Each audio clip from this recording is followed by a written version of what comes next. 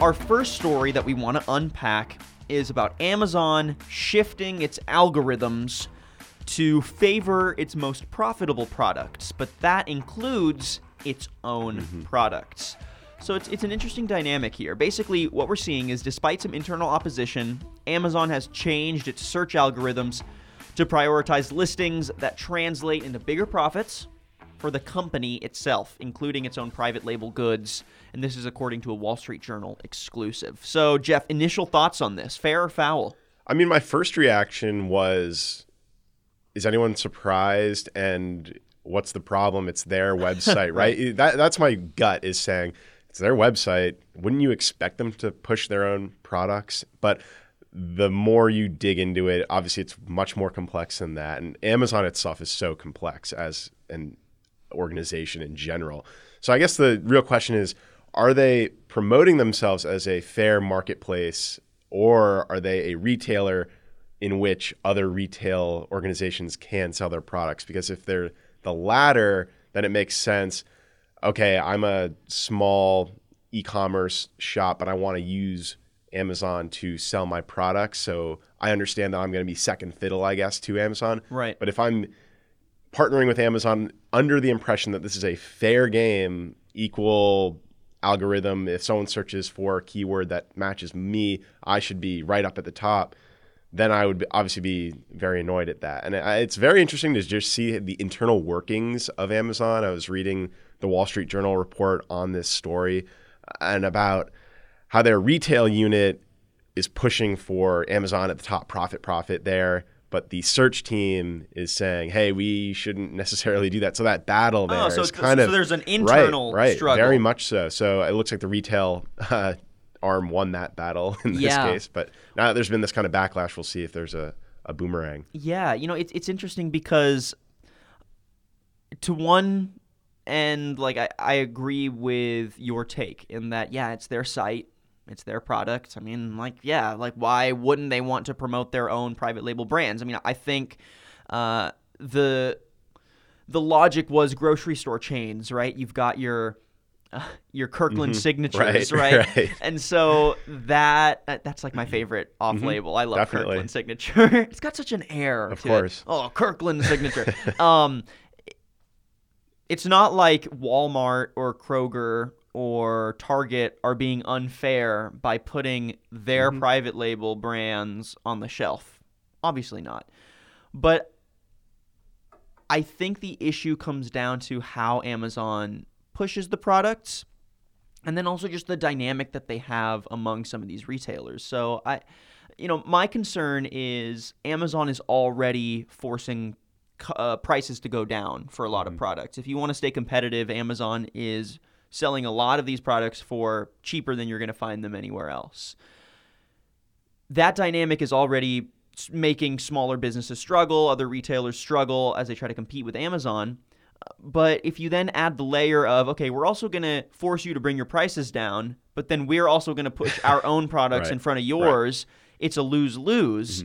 And so I guess if I was a retailer, I would want reassurances that, yeah, we understand you're going to want to promote your own products, but at least make it a fair playing field. At least make it something that the end user can cycle through things that are at least the most popular. I mean, you can control how you see it, lowest to highest rated. But if the natural algorithm is going to be most profitable, plus we're going to push our products, that might leave a lot of retailers salty. Yeah, I think you can definitely understand why retailers would be upset about that. And the grocery store comparison is actually a really interesting one. And I'd love to see the science behind, are people buying things off the eye-level shelves more? Do you know just the consumer science there? Because I was looking at the Amazon e-commerce statistics, basically. If you're not on the front page, 2/3 of all purchases are made on that first results page. 100%. And what's even more crazy to me is that even just the top 2 rows on the first page are getting more than half the results of all purchases. So it's pretty ridiculous how thin it gets very quickly. Whereas in the grocery store, maybe you have just a wider scope of vision and it's not as the bigger box is obviously coming up on that first search result on Amazon, whereas in the grocery store, a stick of butter is a stick of butter. They're all kind of equally out on the shelf. So I would like to see the comparison there, but it is a good one.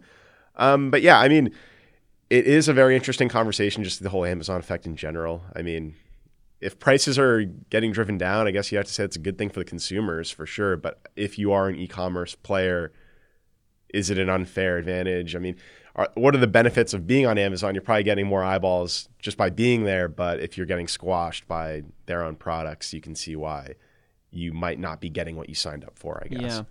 Yeah, I mean, looking over the article right now, I just want to point out another few interesting points here. That it's really meant to boost items that are most profitable, which it seems like the algorithm will then naturally push more Amazon private label products.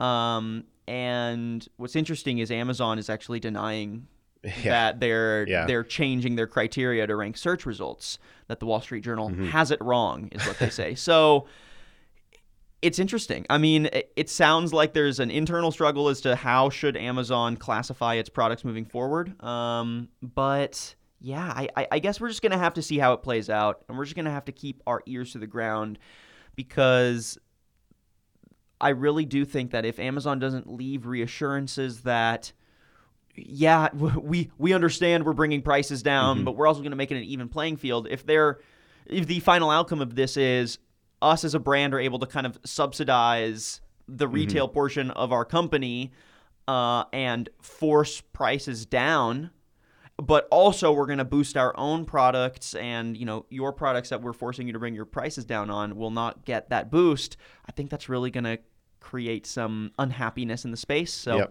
we're just going to have to see how this plays out. Well, the good thing is the market usually does a good job of settling these things naturally, so we'll see how it goes.